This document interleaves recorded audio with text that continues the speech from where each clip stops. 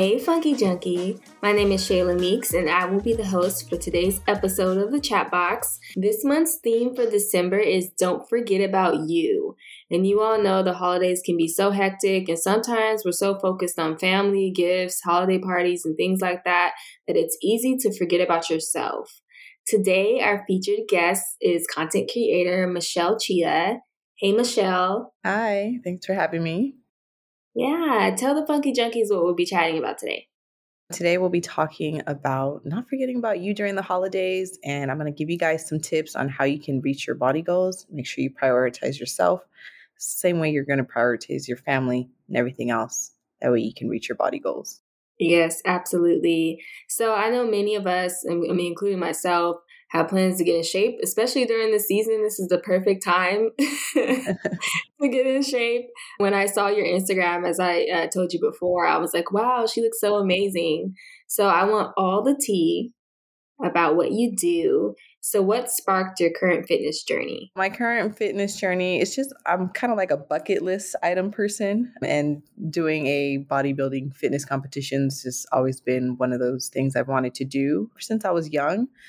And I just figured, might as well do it now. It was back in the summer when I just kind of made the decision to go full force with it.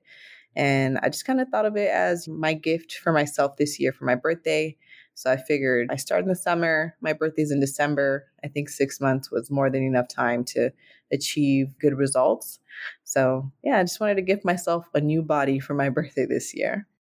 That's so awesome, and congrats for going for it, because I know it can be hard to stay consistent and disciplined, especially when you have such a restricted diet and workout regimen, I'm sure. And that's super cool that you're doing a fitness competition. Consistency is definitely one of the things that is probably the hardest thing, I think, not only for myself, but for a lot of people. So just making sure you kind of just stay consistent and are patient, because the results aren't going to happen overnight. Just kind of have to trust the process and kind of keep going for it. Yeah. So what does your daily routine look like in regards to fitness? As of now, I'm currently doing a lot of cardio. So I'll do a morning fasted cardio between 30 to 45 minutes or an hour, just depending on, how close to the show I'm getting. And I do weight sessions, weight training, and that typically I'll basically work out each body part twice a week. And it's heavy lifting, because if you want to build muscle and burn fat, heavy lifting is going to really kind of help you just kind of burn that calorie and just really get you the results that you're looking for. And then in the evenings, I also do an evening set of cardio, and also keep that between 30 to 45 minutes. So I mix it up between like steady state cardio or high interval intensity cardio, just to kind of mix it up. Mm-hmm. So I'm curious, how long did it take before you would say you first started seeing results? So I'll say about 4 weeks. They say it typically takes like 4 to 6 weeks for you to see results. And then it takes 8 weeks for your friends and family. And it takes 12 for the world to kind of notice. And I'll say that's definitely true. But within the first 4 weeks, because my diet was so restricted and I eliminated so much, I lost about 15 pounds and close to like 6% body fat. Wow. So it was a big change. What do you do diet-wise? And what do you suggest for like ladies who want to build muscle like you, whether they're doing a competition or maybe they just want to build muscle? I definitely don't suggest, unless you're actually doing like, training for something specific, like an event or like I said, a competition. I won't suggest going so cold turkey. You can kind of ease yourself into it, and that might help you. It'll prevent like a lot of binge eating, and help you from like falling off, and just kind of help you establish like, a healthy lifestyle and make a lifestyle out of it.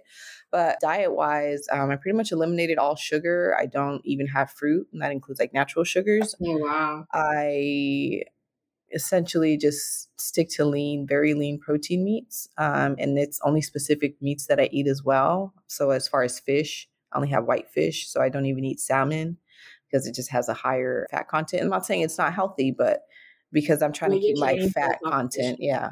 Because I'm trying to keep the fat content so low. It's only specific types of food I can eat. So I'll stick to white fish like tilapia, cod, sway, lean meats like chicken, ground turkey, 99% lean ground turkey. And what's the other one that I eat? I mean, I feel like that's pretty much it. Like I've just been sticking like chicken, fish, and the ground turkey. They have lean ground beef as well, but I haven't had that in a while. So it just kind of Mhm. depends on like what phase you're at. So how many times do you eat a day? We try to keep the meals smaller portions, just have more meals throughout the day. It's about 5 to 6 meals, and I just kind of try to space them out every 2 to 3 hours, just depending. That way, you don't get too hungry. And sometimes I'll supplement it with like protein shakes. So in the morning, I might have like a protein shake rather than like eating actual solid food like breakfast. Oh, egg whites is another one that I forgot. A lot of egg whites that I had to eat.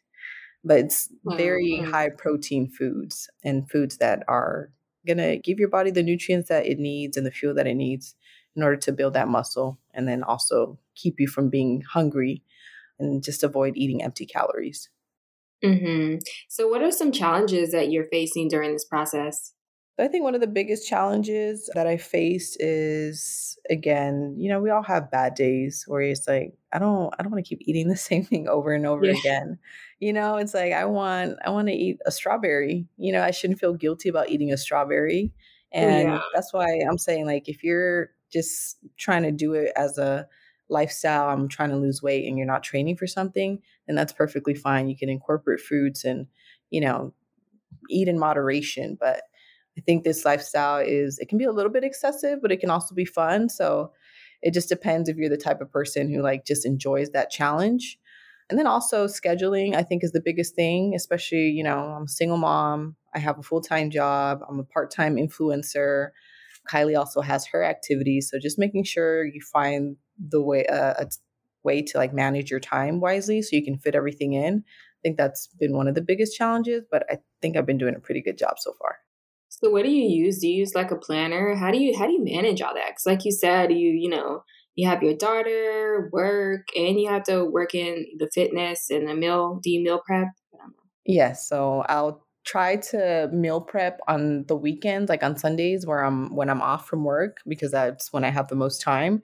That way it'll save me time during the week and I don't have to really worry about that. So that's just like another task off my list during the week to free up that time for something else.